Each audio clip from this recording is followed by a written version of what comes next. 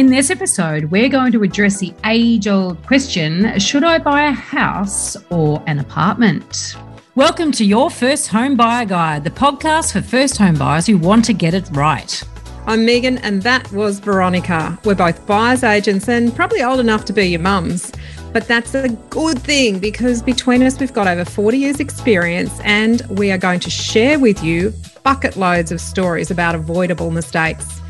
Together, we're going to make sure that you get unbiased and real information that you can rely on so you can get where you want to be without missing a step. Now, we've got loads of great tips for you in this episode, and if you'd like more useful tools, head over to the website homebuyeracademy.com.au. There you'll find free checklists that you can download, a free mini course on how to price a property, and our Where to Buy workshop for only $39. Priceless stuff, really. Bargain. But before we get into the interesting stuff in this week's episode, here's the boring bit, the disclaimer. You, of course, know that nothing in this podcast is to be taken as personal advice. We always recommend getting the advice of an expert in their field of expertise. Now, we've done our very best to ensure that the content is correct at the time of recording, but things change.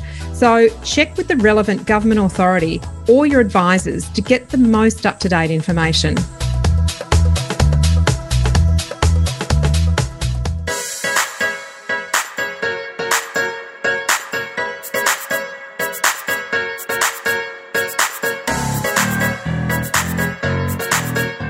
Today, we're talking about the pros and cons of buying an apartment instead of a house for your first home. Now, there are a lot of misconceptions about apartments, strata property, body corporate, these community title schemes in general.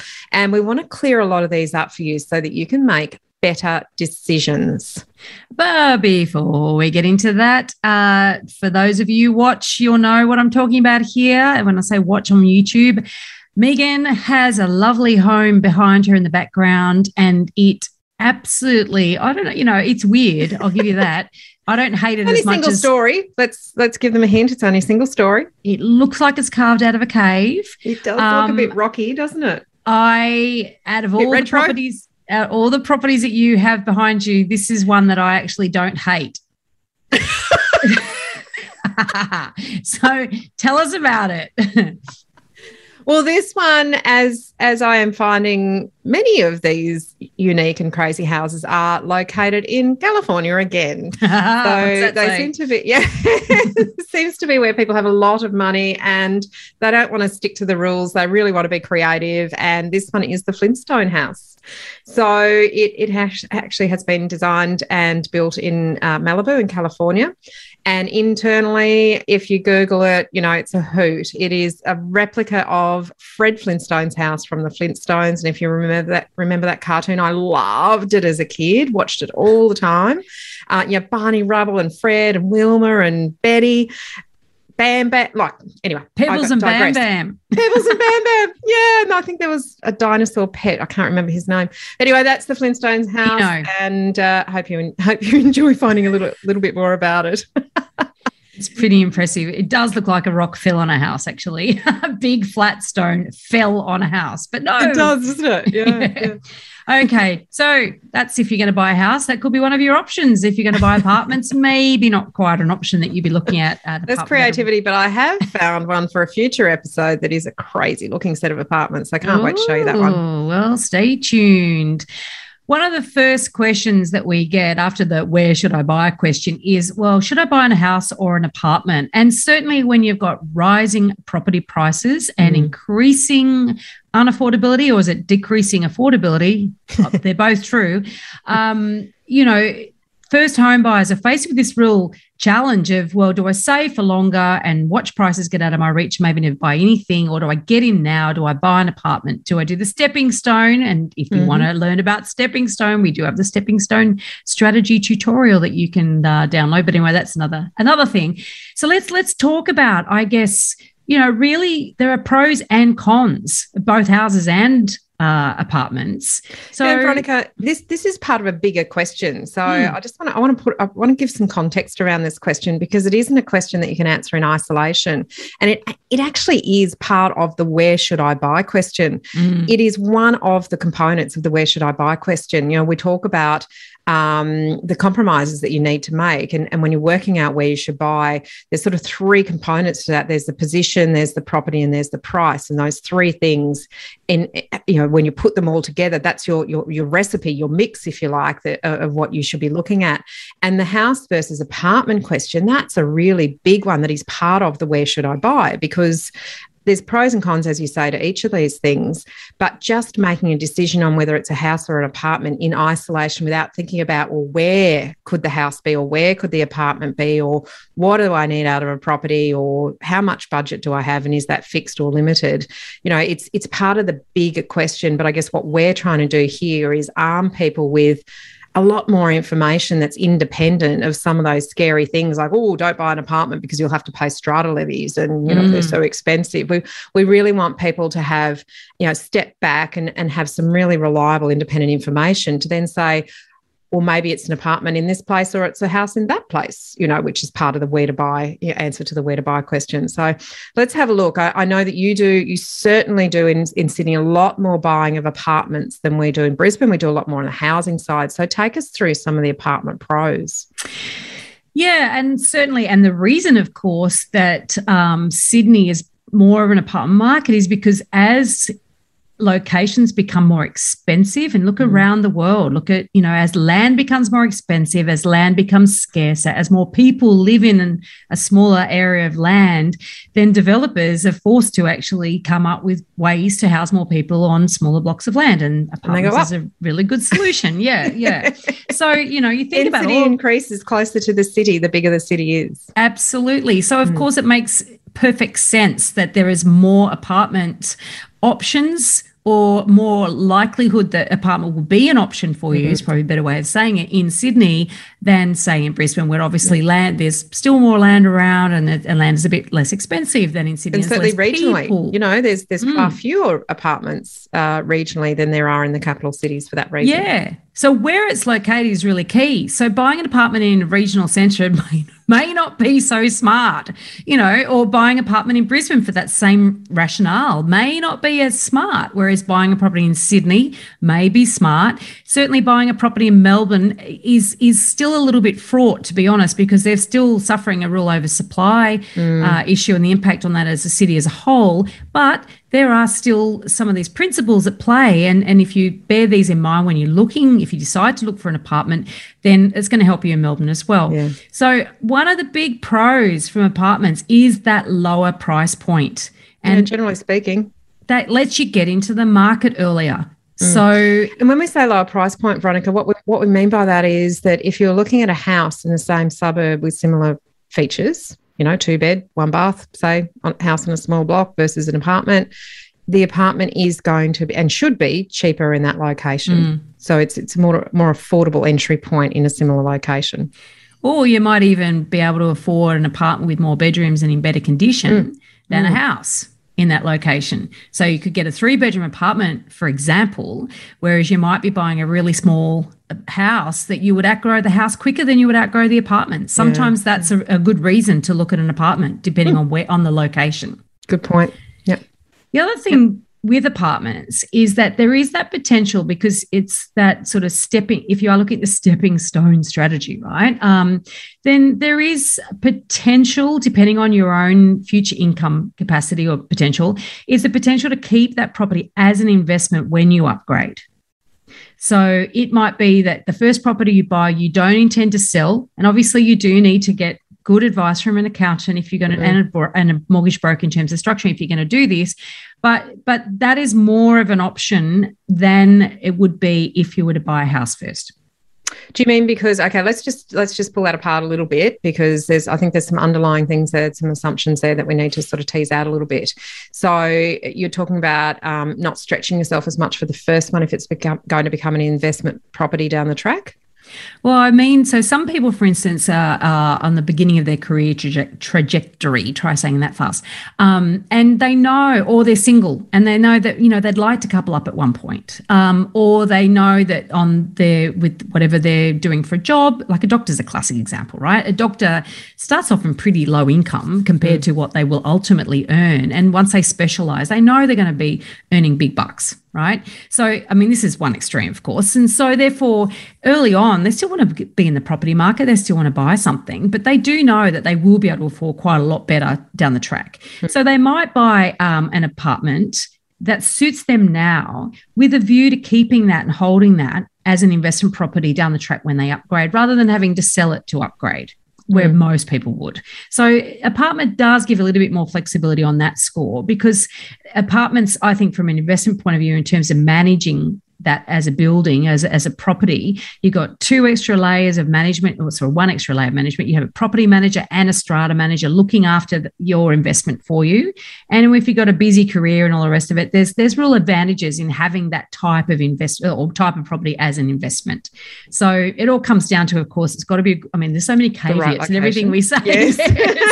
So don't take this as gospel. Remember, there's certain assumptions and caveats, and certainly if you're going to use an apartment as a stepping stone strategy, you have to be very careful that you're making an investment-based decision, yes, not a personal preference-based decision. So that's a really different mindset if you're choosing your first property as an apartment to be a future investment property. And it's funny because we're having this conversation on Zoom, and I'm looking at Megan's face going, she's thinking, what is she going to say? Where are you going with this, Monica? We have really different investment philosophies because of the markets we work in. Yeah, where we live. And that's appropriate. Yeah. That is appropriate because in Sydney, it's higher density. People have a set budget or certain budgets they can push to. So it's about finding investment grade in that location that allows for, the right set of features of the property, the right location, the right budget. In Brisbane, for similar types of money, similar proximity to the city, you're looking at a house. So, my investment philosophy when I'm talking to people is very much about the land content. So we're not talking just about apartments, I'm going to keep banging on. It is location specific, some of this advice. And that's what's really, really important. This is what we want to drum home to everybody is, it's part of the bigger question, that it's not just house or apartment, because there's pros and cons in different locations to each of those different asset types. And this is really top level we're talking here. We're not talking specific to anybody's circumstances. We're really just trying to flesh out some of these ideas so that you can think bigger before you actually make your final decision. There's certainly a lot more flexibility with owning a property in the idea that you can lock up and leave. And an apartment. If you move overseas, if you have an interstate opportunity or an overseas opportunity, along the sort of lines of what I was just saying there, potential to keep it as investment, it's sort of easier to manage because you've got 2 sets of eyes on it in terms of your property manager and your strata manager looking after the building. Generally in a secure building, where there's other people close by keeping an eye on things. Absolutely. They're also easier to renovate. When I say easier, there are some logistical constraints, and also you have an additional layer of approval that is required, i.e. strata have to, the owners corporation have to approve anything that you want to change, and potentially council as well. But they are more contained. So you've got constraints, but you've also, it's contained as well in terms of what you can do. It's sort of cosmetic, isn't it? Within the floor plate or the existing layout with maybe some very minor structural changes. But as you say, that may require council certification or private certification, as well as getting the owners corporation or the body corporate's approval for any of those sorts of things. And the sorts of things we're talking about there is if you're changing the flooring. In a house, you could choose to have polished floorboards, you might choose to have tiles, you have carpet. Nobody needs to approve that. But in a complex where you've got people above, people below, people beside, noise, the way that noise travels is an important factor to take into consideration, and how you soundproof and the flooring that you use will have a big impact on other people. So those sorts of things have to be approved by the other people who live in that complex, which is the owners corporation or body corporate. Even the logistics of getting materials in and out, lifts and stairwells and skip bins and all that sort of stuff. It is logistically more difficult, but the actual, like you say, it's more cosmetic. So you can value add in an apartment a lot quicker and easier and cheaper than with a house, because with a house, there's always something extra. It's once you expensive. Pull something off, you find something else, and suddenly it's like the wool on the bottom of your jumper, and you go, what's that thread? And you start pulling it, and the jumper starts slowly unraveling. The first time you do a renovation, it honestly feels like that. How Yeah. How am I going to stop the unraveling of the I didn't know that is like the knee bone's connected to the thigh bone. It's like that's like renovating a house. All right. And look, and can be as expensive. Yeah. So the shared costs. I mean, the good thing about apartments is that if the roof leaks, if we're talking about in a house, you start unraveling it and you find that that leak is causing that problem leaks, and so on. It's all 100% on you. Whereas if the roof leaks in an apartment building or there's something that goes wrong, you do those costs are amortized amongst all of the owners in that complex. So according to your allotment or entitlement. So whatever your voting rights are, that's your percentage share that you would have to contribute to the additional costs that weren't otherwise accounted for in the forecast. Yeah. And, talk about location. I mean, Megan was really pointing that out, how important that is when in this whole conversation, and it's massively relevant. But, and this is the thing, you get the opportunity to live closer to the action, generally speaking, absolutely. in an apartment. Yeah, for the same money. If you're just weighing up location as one of your key drivers in those three decisions, location, property price, position. If position is really important, you want to be, you love going to the opera, or you really love the nightlife. For us, it's Fortitude Valley. That would be, you're not going to get a house as a first-time buyer around Fortitude Valley, New Farm, Newstead sort of areas. It's going to be an apartment, but there's a lot more density there, so you've got a lot more to choose from. So if that's a driver, then you can absolutely afford to be within walking distance to your favourite nightclub or pub.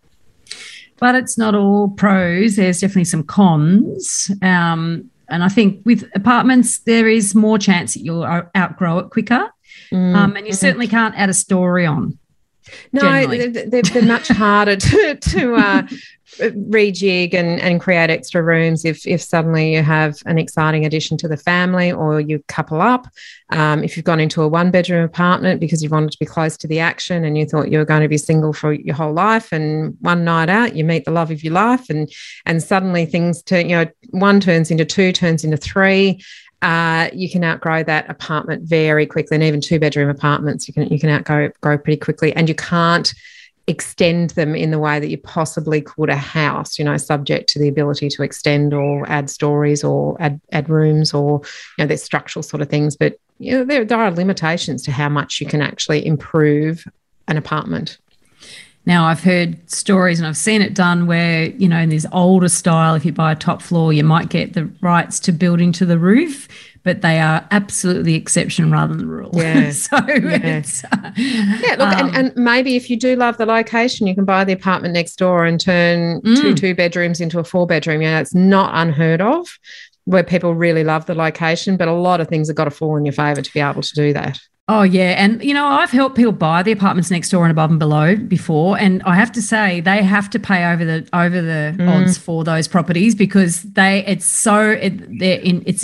got massive amount invested in getting it. And so in a way it sort of traps you as well. Like, it's great if it comes off, but it can be if the one next door happens to come up for sale and that seller's motivated, you would probably want to go into that purchase anonymously, because they know that you're the person that's going to want to pay the most amount of money. Oh, yeah. Now, another big con with apartments is that danger of oversupply. And Megan, you were saying that around that Fortitude Valley, Newstead, New Farm area. It's a great area. I love that part of Brisbane. Fabulous lifestyle. You say, West End is another. There's apartment building after apartment building. Kangaroo Point. Yep, these places are easy to buy in because there is so much supply. I'm not talking about the large family size apartments. That downsizer family size apartment, 4 bedrooms, 2-3 bathrooms, 2-3 car accommodation.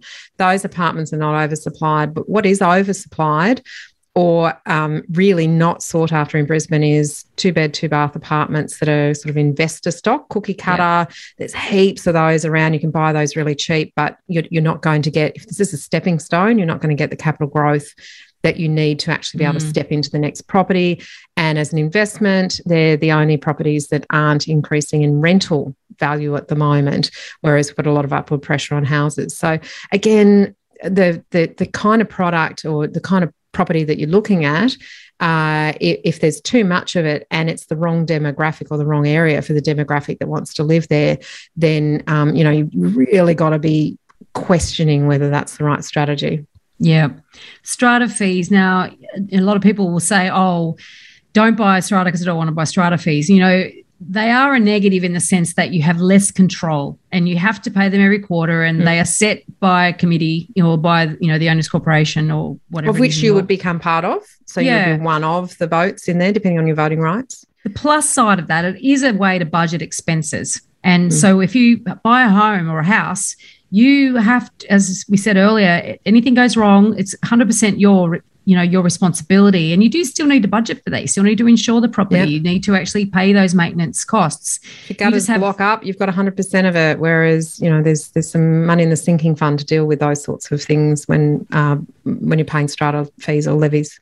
And that comes down to your due diligence as well. And we highly recommend you do your First Home Buyer Guide, the course, because, there is money in the sinking fund if the owners that have owned before you have all been responsible and done their thing. And that's another con of buying apartments. If the owners in the past have not been responsible and looked after the building properly and budgeted accordingly, you as a newcomer could find yourself with special levies paying for things that really you've had no say in. So it's really, really, really important to do your due diligence.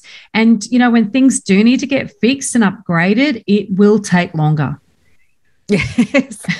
Yeah. If there's damage to a garage door, or someone wants to put in some sort of different fence access to their courtyard, it has to go through the approval of the owners corporation or the body corporate. And if there isn't a meeting coming up, then a special discussion needs to be made, and this can take a long time. Pet approval, you can't blanket not approve pets in complexes in most states now. There is common law outcomes of cases that prevents that. But bylaws can state that pets can only, it has to be a certain size and has to be approved by the body corporate. That can take a really long time. So if you do buy an apartment, think, yep, I'll turn it into investment property, have a tenant apply, and they've got a dog. It might take weeks to get approval from the owners corporation or the body corporate to actually allow that tenant to have that dog. Yeah. So, and that and along with all the other rules that come with living in a community. And, rules can be a good thing because they're designed to protect and basically make sure that it's a good environment for living in for everyone. Not just for a few, but some people don't like living with rules. So one of the funniest ones that I wasn't aware of very early on in my career in real estate is that the bylaws can dictate what day you put your washing on the line. Yeah. So certain, some complexes do not allow washing on balconies. So you have access to the external lines only on certain days. And if you're not home that day, you're working, whatever the case may be, you might you might miss your opportunity to hang your blankets and your sheets out. And none of us want a Chinese laundry inside our apartments because we've missed our washing day. I mean, some rules that extend to the window covering. So they basically say everyone has to have. It's hideous if it's vertical blinds because it's so 1990s. There were some bylaws that required that in some buildings at some point in time, were there? And they haven't been updated by the sound of it. You think, and quite often I will look at a building and I'll look outside and see if there's a variety or not. But so that's a bit whether you can put air conditioning in. So if it's an older complex and it doesn't have air conditioning, a telltale sign is that others have put air conditioning units on. They might be sitting on their veranda or balcony or attached to the side of the building. If there's none, you might really have to question and have a look in the bylaws and also the minutes from previous annual meetings. If someone has applied and been knocked back, and if that's a blanket policy of the body corporate, then, in Queensland, if you can't put air conditioning on, it's going to be a very hard one to live in, but also a hard one to rent. So I think we could sum a lot of that up by saying that one of the cons is that you need to know what you don't know in order to do the due diligence, because it's a whole new world out there, and it's a really, really, really important to get those things sorted out and understood before you commit. And then finally... Do you know, I'll just go back to one of the pros of that. If you are a person who does like to stick by the rules and you like other people to stick by the rules too, apartments do give you sort of a little bit of an internal policing opportunity as well. So join the body corporate. If you're unhappy about something, you can pop the bylaws into your neighbour's letterbox and say, just remember, you're not meant to be in the pool after 10 p.m. Absolutely. Frustrated. And then you can complain to body corporate if they don't. Yeah. Or the on-site manager. Yeah. The final con is that typically, traditionally, they have had slower capital growth. Now, it's not to say that all apartments will grow at a slower rate than all houses. If you buy a really crappy house and you could have bought a really great apartment in the same location, then, that a really great apartment can well grow in value better than the really crappy house. So you need to sort of understand that. But when you look at sort of macro data, a commonly accepted fact, even though there are exceptions to the rule, that typically there is lower rates of capital growth with apartments. Yep. But if you choose well and you choose the right property in the right location, then you can still take advantage of some of the capital growth if the popularity is there in the future for that property. And we'll drum on about scarcity. We always talk about scarcity. So it's all about that, avoiding that oversupply. Future owner-occupier appeal. Remember that. Future owner-occupier appeal. Those principles. Let's talk about houses. Houses, yes. Because, of course, that's what I love. You love houses. You love timber houses even I more. like timber houses with tin roofs and plenty of character. And, I digress, but that's my strategy. But certainly, we just bought for a financial advisor who recommends a number of investors our way, and it is always house on land, good land component. House doesn't need to generate a huge amount of income, but he's a massive believer in the land content, and that's where one of the advantages of having house on land is you actually own the land upon which the structure sits. It's a big one from a capital growth perspective because you can't reproduce land. Now we're talking about locations obviously where you're landlocked, not where there is ability to add more subdivisions or greenfield sites. That's not necessarily the pro of buying land there. You might be better off looking at an apartment closer to a city where there is scarcity. But one of the things that I really like about houses is, and this is how a house can grow with you, is the potential to extend. So you can cosmetically update what's there in a house if the bones are good, the layout is good, the airflow, the natural light and so forth. You can look at, in Queensland, you lift a house up and you build another level underneath it, and suddenly you've got twice the floor area. And if you do that really well, you can actually add value in excess of just the capital growth that happens organically. In Sydney, I think often they're sitting on a concrete slab, so perhaps put a level on top or go out to the rear. So there are ways to extend houses subject to council approval in your local government area that can allow the house to actually grow with you. Yeah, and there's more freedom to, within constraints of the council, of course. I mean, councils will always have development control plans and local environment plans that you've got to abide by. But there is more freedom to actually do your own thing with the house, and certainly on the inside of it, and, you can easily change your floors, as Megan was saying before. You paint floor window coverings, the whole bit.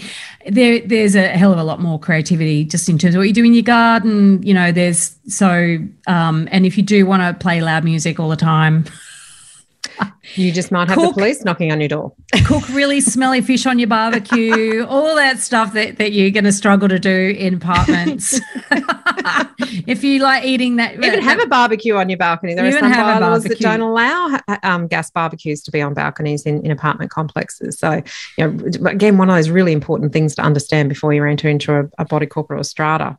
Don't forget that you've still got neighbours, but yeah, you don't want to alienate your neighbours. But yeah, you do have a hell of a lot more. You don't have those rules governing you in the same way. And look, obviously with a house, there's more flexibility to grow into that house, particularly as Megan was talking before, the potential to extend. You've got more outdoor space. You've generally got more space, and that's back to that caveat. Earlier on, it's all about location. It's all about the options that present themselves and whether an apartment is better than a house. Typically, if you moved a bit further out, you're going to get a bit more space and all those sorts of things. So, finding those right set of compromises in those three key areas: position, property, price. Yeah. Which one's immovable and which one is movable, and then what are the options? And we're going to get onto the cons of houses in a moment, obviously, but one of the things with owning a house is you can choose what you renovate, according to how your income's going. So you might buy a house that needs extension, needs renovation, needs, a new kitchen, needs a new bathroom, but has really good bones. It's reasonably livable as it is. But you might be someone who maybe is on commission. So you might get a bonus every month or every quarter or twice a year or once a year. And you can just kind of plan out your improvements according to how your money is flowing in to the property. But you've always got to make sure, obviously, that you have a budget for maintenance. So the unexpected things, you can plan out renovations and improvements, but you have to have that discretionary budget for maintenance. Plan out renovations, but budget for maintenance that you're not expecting, because the hot water system can break down at any time. The gutters can clog up. The downpipes can, tree roots can grow into your sewer system. These are all things that if you have an apartment, you don't have to worry about in a lot of cases, but with houses, you really do. Yeah, you absolutely do. And remember our interview with Peter Maisie, the building inspector? I can't remember what episode that is. It's very early on. One of the early ones. 10 maybe. And he said, look, basically a building starts deteriorating the minute it's finished. And so that is a house. So houses need to be maintained. And but you don't have to put quarterly amounts of money into the sinking fund or the capital works fund. You can choose how you want to budget for that as opposed to being dictated to. So what are some of the cons? Episode 14, actually, that one with Peter. Oh, good on you. Episode 14. Cons of houses. Look, they're generally, if you're looking for a house in a similar location to an apartment, so if your position is pretty, rock solid, you really want to be in a certain location, generally they're going to be more expensive. A house on a piece of land is generally going to be more expensive than an apartment. So that's where moving the position or the location that you're looking in might give you a similar option for a house, in a similar price range to an apartment closer to the city. But I think one of the big things, Veronica, and you've touched on this a couple of times, is if anything goes wrong, 100% of it is your problem. Yep. 100% of it. So if you're replacing a roof, and that might be 14 to 22,000, depending on the size of the roof, how many square meters it is. If you're replacing a roof, then you have got 100% of that, as opposed to an apartment where you only pay your percentage or lot entitlement as a contribution. And generally that's probably been budgeted in during the accumulation phase of the sinking fund or the capital works fund. So, that is a really big thing to think about with houses is, how is your cash flow? How much extra money do you have? How are you going to deal with unexpected maintenance or big ticket items if they come up? Yes, and they do. And generally too, the houses are located further away from the CBD and the action for the same sort of money. So if you're going to buy further out and you're still loving the lifestyle and not thinking about kids in the short term, because kids do put a bit of a handbrake on that for a while. They're expensive little things. They're expensive little buggers. And if you add in babysitters so you can still go out, it even makes it even more expensive. So, you aren't going to be frequenting the local pubs and wine bars quite the same once you have kids. And if that's not on the near horizon, then, you got to realise that you're going to be foregoing that proximity and that sort of ease of having your social life, on your doorstep for the same sort of money. So it is really unless you like backyard barbecues with your friends, and then, entertaining becomes easy. Yeah. And this is the thing, though. It comes back to that. What's your circumstances? What's your requirements? What's right for you? And whereabouts are you living as well, and where do you want to live? So these are all individual decisions, but it's a fact. Yep. And then the last one. And you pointed out earlier, the neighbours aren't governed by the same rules as strata neighbours. So they have to abide by the law, but there's no one there to actually help you if they're stepping outside what is reasonable. If the party is rocking on at 1, 2, 3 o'clock in the morning every weekend and during the week, really your only avenue for complaint is to call the police. So that's where noise complaints sort of have to go to. If they're revving their car in the garage during the day, tinkering away, rebuilding an old Mustang in their garage, and there's no law that prevents them from doing that during the day, then you don't have that next level of kind of overseeing management, strata manager, on-site manager that you might have in an apartment complex. So you really have to have your negotiating skills really quite refined to deal with neighbours if you've got challenging ones. Yeah, and I think that people underestimate, what a problematic neighbour can be, like a hoarder. If you're in a townhouse complex and the neighbour starts putting, shopping bags full of stuff out in the front porch and the pile starts getting higher and higher, well, the strata can step in and deal with that. Absolutely. Whereas if you're on a street and next door neighbour starts doing that, you got Buckleys of getting anything to happen there.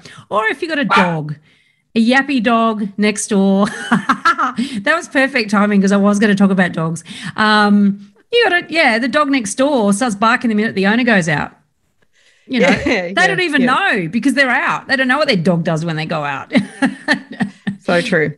Thanks, dog. Anyway, so there you go. We hope that's helped just give you that sort of helicopter view of pros and cons, houses versus apartments. It's not a blanket rule. And I think that's, if anything that we can teach you about anything to do with property, there are no blanket rule. Even our principles are not blanket rules, because even then there's basically an exception to every rule.